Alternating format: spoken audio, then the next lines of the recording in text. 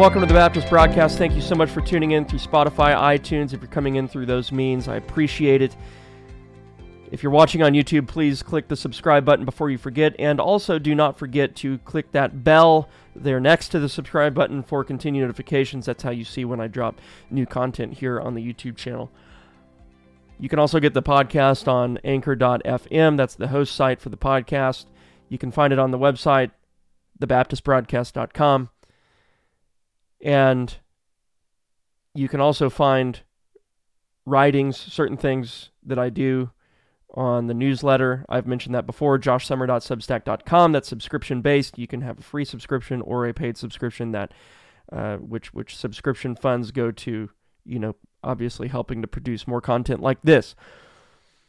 Have a pretty important show today, and kind of dropping it here on your screens in your homes as kind of a Christmas present, a little bit of a holiday gift here. Want to interact with a recent dividing line that Dr. James White did, and I'm not going to interact with the whole video. It's not a response to the video. All right, I want to be very clear about that. I'm not responding to everything he said. He brought up the names of a lot of men. He brought up, a lot of things that we could talk about in that dividing line, in that recent dividing line, and I'm not saying that those things would not be useful to bring up at some point, but what I want to do here is I want to focus on the more technical and factual side of the discussion. There is a lot of emotional baggage being brought into the discussion at large. I think Dr. White is upset. Maybe I don't want to speak for him, but I can tell that there's some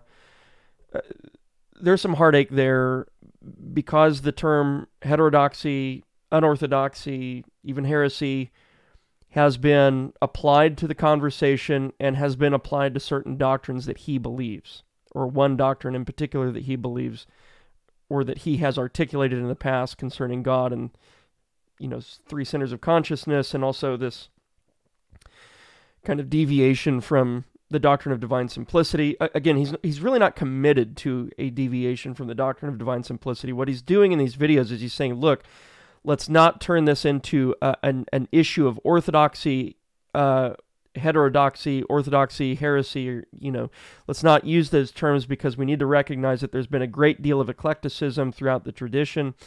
And so we need to understand that we can't stick our flag in this particular understanding of divine simplicity, because that would be unwarranted both biblically and historically. Or so that's his contention. It seems to be. If I could regurgitate his concern here and replicate his concern, that's how I would sum it up. The issue, and what I want to do is I want to respond to his use of Basil, because Dr. White is appealing now to the Eastern tradition to try and show that, look, those guys over in the East had a different understanding of divine simplicity. And what I want to do here is I want to show that that's not true, and I want to go back to the letter that Dr. James White uses from Basil, and I want to try and show that first of all, it's difficult to interpret or to understand and contextualize a letter that's being read, in a video. Because you can't see the punctuation, you don't get the whole thing, and so on and so forth. There's all sorts of difficulties. And so I'm not necessarily saying that Dr. James White misquoted Basil, but I don't think that Basil's point is coming through in the way that Dr. White would have liked for it to come through. Or I don't think that Dr. White's point, rather, is coming through in the way that he had intended it to come through. And as he was reading Basil, and as I go to letter 234, which is the letter he's reading from, I'm asking the question, why would he be going to this particular letter from this particular theologian in the East who's actually regurgitating something Thomas, has also said? And not regurgitating, obviously, Basil's preceding Thomas, but there's things going on in Basil that Thomas is actually picking up on, right? Thomas is doing his theology within the context of the thought of the Cappadocians. He's doing his theology within the context of things like Pseudo-Dionysius and Augustine, and so he's not abstracted from these guys in any sense, and he's very aware of what these guys understood to be the case with regard to theology proper, or the doctrine of God. And so what I want to do is I want to look at Basil. We'll take a brief look at Aquinas, but what I want to do is I want to actually fast forward up to Peter Van Mastricht, because I really want to make this discussion about a reformed understanding of the doctrine of God, and kind of a contextual, historical understanding of the language of our confession, the Second London Baptist Confession of Faith, 1677, 1689. And so I'm going to go from Basil. We'll take a quick glance at Thomas, just to see that Thomas is getting at the same stuff that Basil's actually getting at in the very letter that Dr. White is quoting from. And also we'll go into the next letter, because what I fear happened in the dividing line is that Dr. White actually didn't go to letter 235, which would have helped further the audience's understanding of what Basil was actually getting at. So to summarize my point here in my thesis, the thesis of this video, the very point the point James White is trying to make is not the point Basil's making.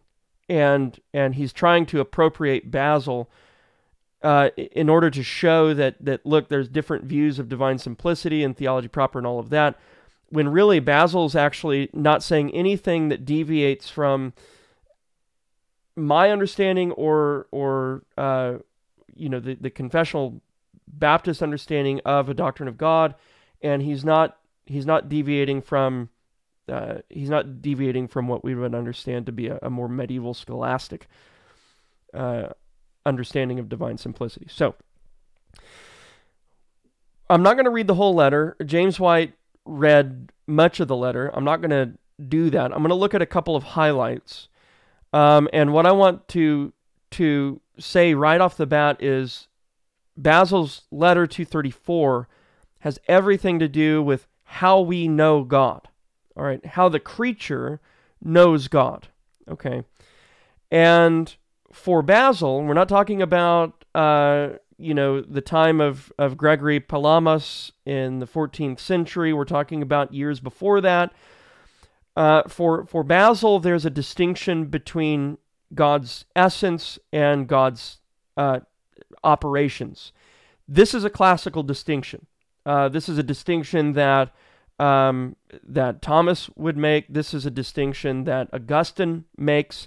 This is a distinction that plays heavily into a particular exegetical approach called partitive exegesis that exists in Augustine and all throughout the corpus of Christian theology and hermeneutical philosophy. And so this is nothing new in Basil. This is nothing deviant in Basil. This distinction between God's essence, God in Himself, and what God does. You might say God's works or the effects of the divine essence. And the classical distinction has been put in terms of theologia, or theologia versus oikonomia, or theology versus economy. Theology being a word referring to God in Himself, economy referring to what God effects. Creation and everything in it. Everything that's not God, right, is oikonomia. And so this distinction has been made has been made both in East and West.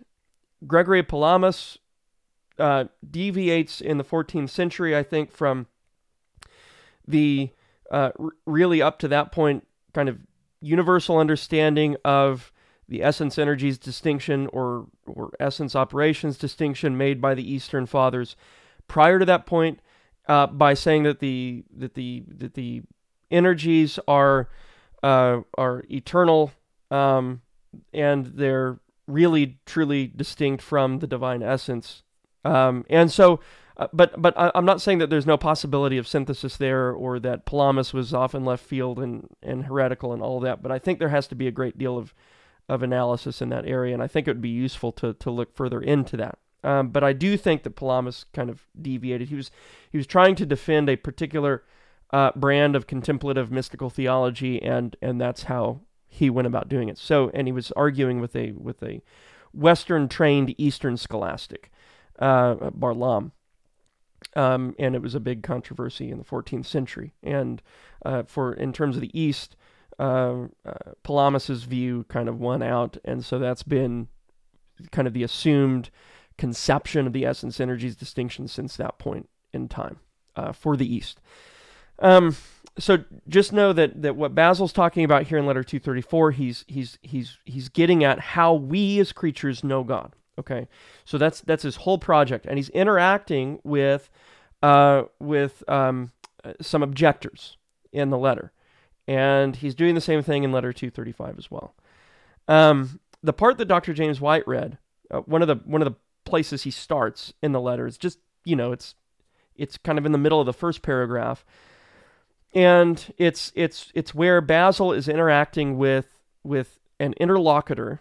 He's interacting with a potential objector or objection, and the objector says, "But," and Basil. This is really easy to see when you actually read the letter.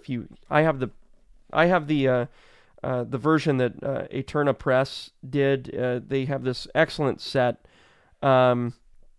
That you can find on Amazon, but if you just look up Saint Basil or Saint Basil on Amazon, Eterna Press, you'll see it, and this is Saint Basil's collection. So that's the particular rendering that I'm reading from. But he says, God is simple, and every attribute that one enumerates of him as knowable is of his substance or of his essence. And then Basil says, but this is a sophism that involves countless absurdities. And in Dr. White's kind of explanation or commentary on this particular part of Basil's letter, almost made it sound like that what Basil is saying is that the simplicity that's mentioned by his interlocutor is the sophism, is the absurd sophism. And it's when you read the letter as a whole, that's not at all the case. And in fact, when you go to letter 235, you see that it can't be the case, because there Basil has discussion on God's simplicity and talks about the impossibility of dividing God into parts and all of this. So the absurdities, the sophism, is the leveraging divine simplicity as a doctrine against a true knowledge of God. That's the sophism. So his interlocutor is trying to say, well, you can't really know God through his attributes, which we know through his effects, which we'll get to here in a moment. But you can't really know God through his attributes because his attributes are all one with his simple essence. And so to know his attributes would be to know his simple essence. And you're contending that we can't know his simple essence because that's too great for us and too grand for us and too infinite for us. And so Basil's responding to that, and he's saying, that's a sophism, that's absurdity. You can't use or leverage the doctrine of divine simplicity against a true knowledge of God. And he goes on to explain why that's the case. And he says later on, down the page, or down the paragraph, actually toward the end of that same paragraph, he says, but we say that from his activities, or from his operations, we know our God. That's how creatures know God. Creatures cannot know the divine essence in se. That is, as God exists in himself, we cannot know that. Finitum non capax infinity. We want to talk about some of the things and some of the language that came out of the Reformation. That's one of them. Finitum non capax infinity. The finite cannot comprehend the infinite. If God is infinite, we cannot comprehend him. We cannot use language that would comprehend or get its linguistic muscle arms around who God is in himself, because he's infinite. He's not finite. And so Basil's contending here that we cannot know God in himself. This is the same thing that Thomas is saying as well in Volume 1 of the Summa Theologiae. He says, but we say from his operations we know our God, but his substance itself we do not profess to approach. All right? In other words, we don't know the divine essence. We don't know its isness. We don't know what it is. All right? We know that it is, but we don't know what it is in and of itself. And this is going to get us to a discussion on a proper understanding of the divine attributes here in a moment. For his activities or his operations descend to us. In other words, that's what's revealed to us. But his substance remains inaccessible. And in this same dividing line, Dr. James White criticizes the classical simplicity guy for saying that, all of God's attributes are one in him, and they're not truly really distinct in him. It's like white light going through a prism, and the prism, it's the prism of revelation, and then they come out the other side, split up in all different colors, and that's how we experience God's attributes. But really in him, they're all the white light. They're all one, right? And that's exactly what Basil's saying here, that we don't know the simple, august, sublime divine essence in and of itself. We can't know a simple substance. You can't know a simple substance. The reason you can't know what a simple substance is in itself, like the divine essence, is because creatures are partitioned, made of parts, and not only that, but we live within the context of process, and we think discursively. And when you think discursively in terms of process, you think from A to B to C to D to E.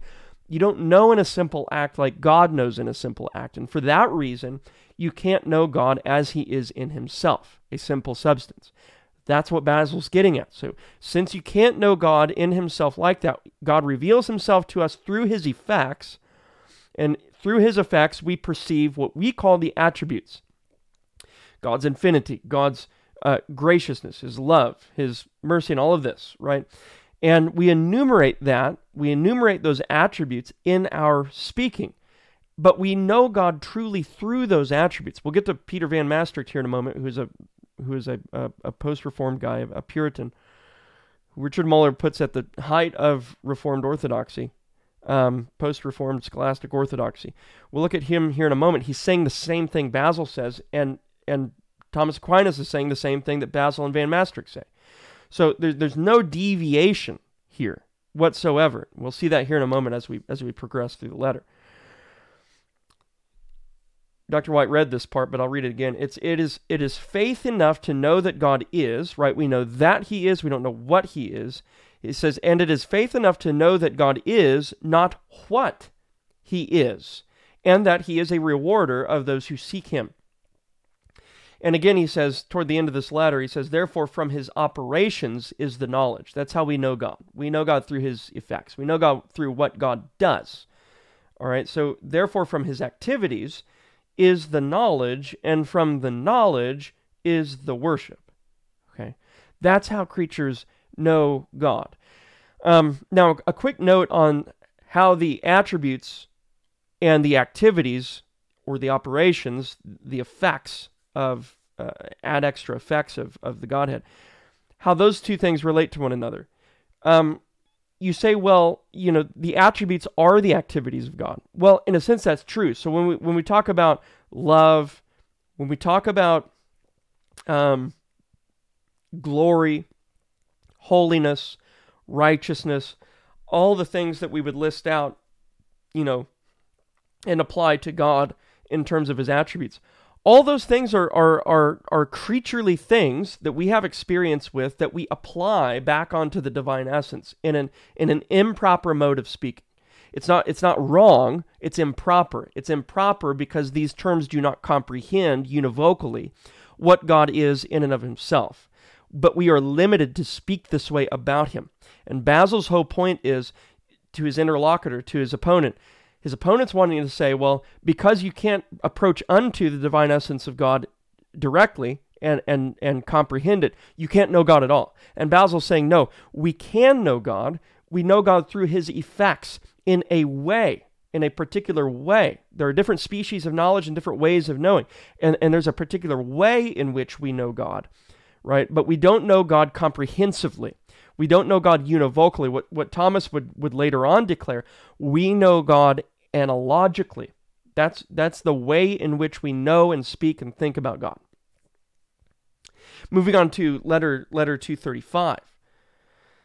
I'm just going to read the whole first paragraph here. This is letter 235. It's to the same in reply to another question. So it's still the same topic, generally speaking, and it's a specifically different question that he's addressing here. Which is first, knowledge or faith? But we say that generally, in the sciences, faith goes before knowledge. But in our own teaching, even if someone says that knowledge must exist before faith, we do not disagree. Knowledge, however, commensurate with human comprehension. For in the sciences, and notice he distinguishes the sciences. This is something that Dr. Jeff Johnson does not do in his book. He reduces all the sciences down to the natural science and says, well, Thomas is wanting to know God according to natural science, according to science, right? And he uses that term in the singular as if there's not a tree of sciences, right? Which is how the medievals and the pre-medievals even would have understood the sciences, right? So Basil is using the plural here because he understands that the sciences are manifold. For in the sciences, one must first take it on faith that the letter spoken is alpha, and later, having learned the characters and their pronunciations, grasp also the exact notion of the force of such letter. But in faith in God, the notion of the existence of God precedes, and this notion we gather from his works. Okay, so how do you know God? You know God through his works. All right, we're getting into the natural theology thing here. For it is by perceiving his wisdom and power and goodness and all his invisible qualities, and this is how the attributes relate to his activities or his works. Where was I? For it is by perceiving his wisdom and power and goodness and all his invisible qualities, as shown in the creation of the universe. So in other words, the attributes that we as creatures apply back to God, these are things that have been revealed to us through his creation. They're mediated to us through creature. All right? And then we improperly apply them back onto God. This is why, you read someone who talks a lot about analogical language and the mode of knowledge that entails. When we say something like God is love, what we're saying is there's something in God like what we know to be love, right? We have creaturely experience of what love is, right? All of our experience is creaturely, right? And we have creaturely experience of what something like love is, right? We see it in human relationships, right? We see it in and throughout the world. We see it in the Lord Jesus Christ, God incarnate, who came to love his church in giving himself up for her. So we have, creaturely perception of love. And we say that God is love. But really what we're saying when we say that is we're saying that there's something in God that's like what we know to be love. But see, we only have finite experience of what love is. And so in God, love is maximal, infinite, and the finite cannot comprehend the infinite. So we apply the term love to the divine essence analogically. It's not univocally, because when we say there's love in God, we're definitely not saying there's creaturely love in God. We're not saying there's finite love in God, yet that's the only kind of love we have experience with, is a creaturely kind of love, albeit that kind of love perfected in the person and work of the Lord Jesus Christ. But that's the only kind of love we have experience with. And we take that understanding of love and we use it to think and speak about God. It's analogical predication. All right.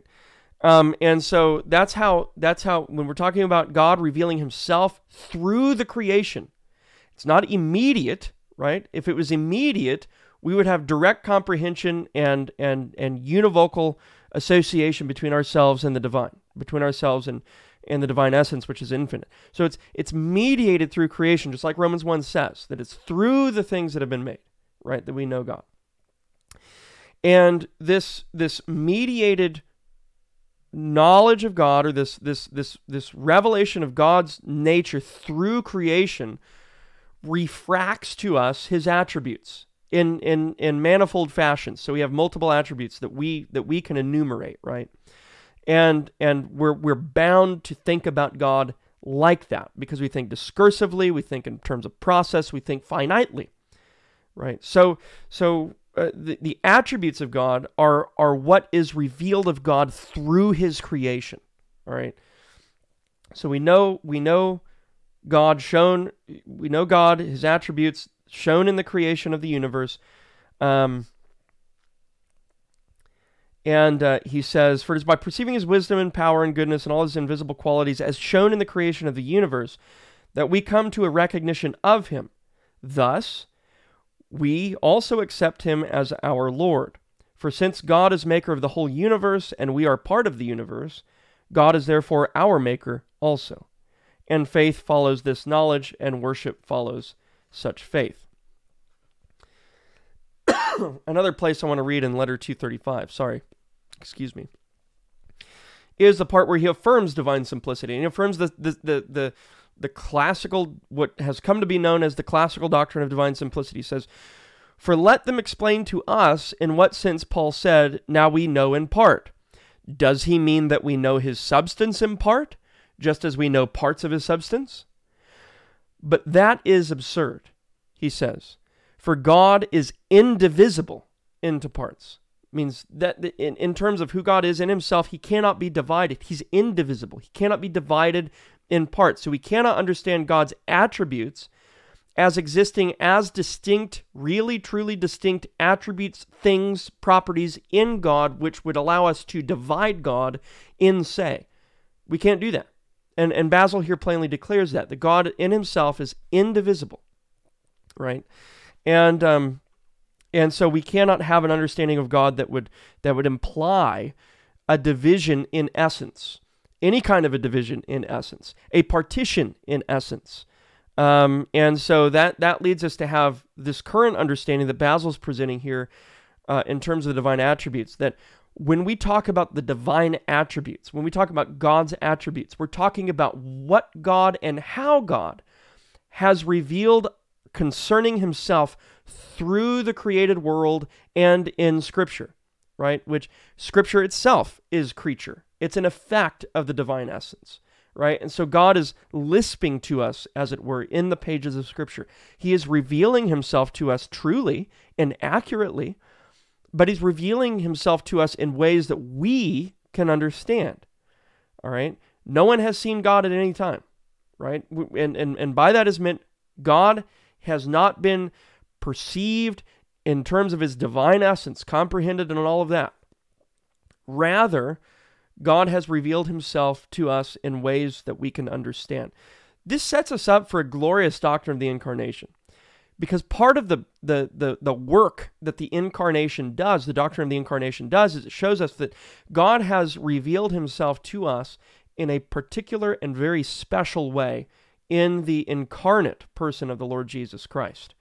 That there would have been no way for God to reveal himself to us to that extent if he did not take upon himself a human nature. So God takes upon himself a human nature to reveal himself to us in the greatest way he could possibly reveal himself to us. And what that tells me is that if we are to know God at all, we must know him in a creaturely mode. Otherwise, part of the legwork the doctrine of the incarnation does is totally superfluous. We see in Hebrews 1 that Jesus Christ incarnate is the apex of God's revelation to us. It's the apex of God's revelation to us. And all this business of saying that, well, no, we can know God directly and immediately in terms of a kind of direct knowledge of his divine essence, not mediated through creation, but immediate in us, all of that neglects the very significance, part of the very significance of the incarnation, that God would indeed declare the incarnate Christ. The apex of divine revelation, I think, is understanding the divine essence this way, in Basil's way, that it's not approachable by finite creatures, that we must know God through his effects, and that's how we enumerate the divine attributes, is through the effects of God, that as we know him through creation, that's where the enumeration of divine attributes comes from, knowing in a creaturely mode, right? That sets us up for understanding the incarnation in a more glorious manner. Okay, I want to move from these two Basil letters. I want to move from this to something that Thomas Aquinas says, which I think is important because he's just echoing what Basil's already said. In a lengthy discussion, question 12 of Summa Theologiae, 12th article.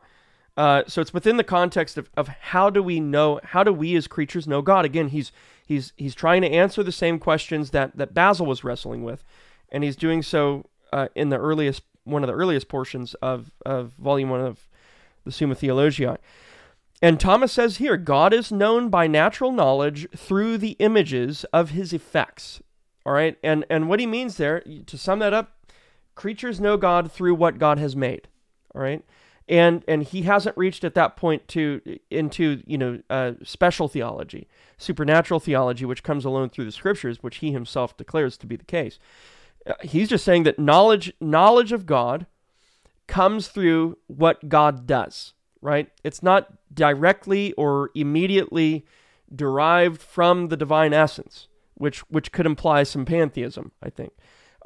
Rather, it's mediated through God's works. And because it's mediated through God's manifold works, right, we have an enumeration of attributes that we've derived through creation, whether it's the book of nature or the book of scripture, and we go and we apply those back onto the divine essence. So it's the only way we can talk about God.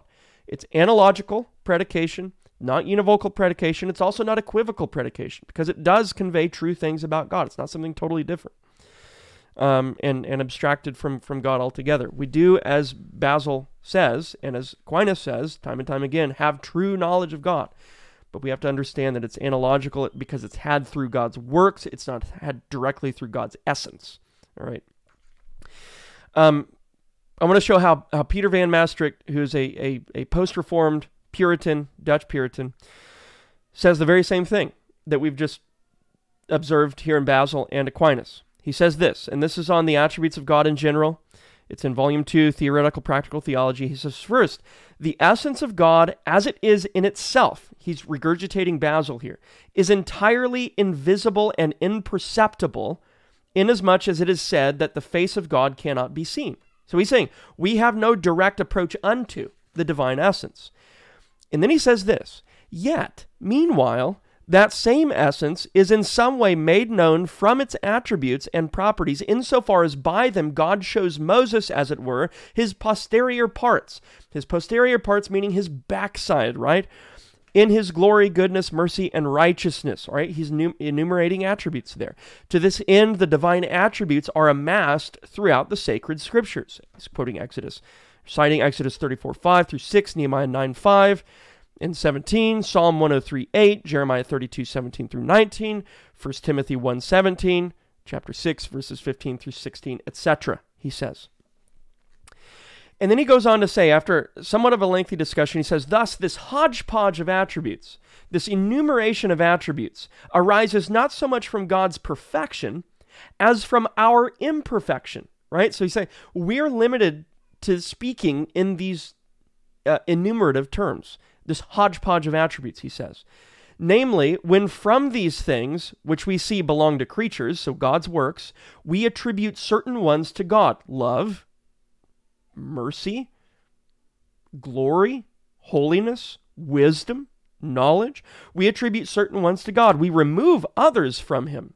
That's remotion, apophatic theology, removing imperfections from God, and only speaking positively analogically.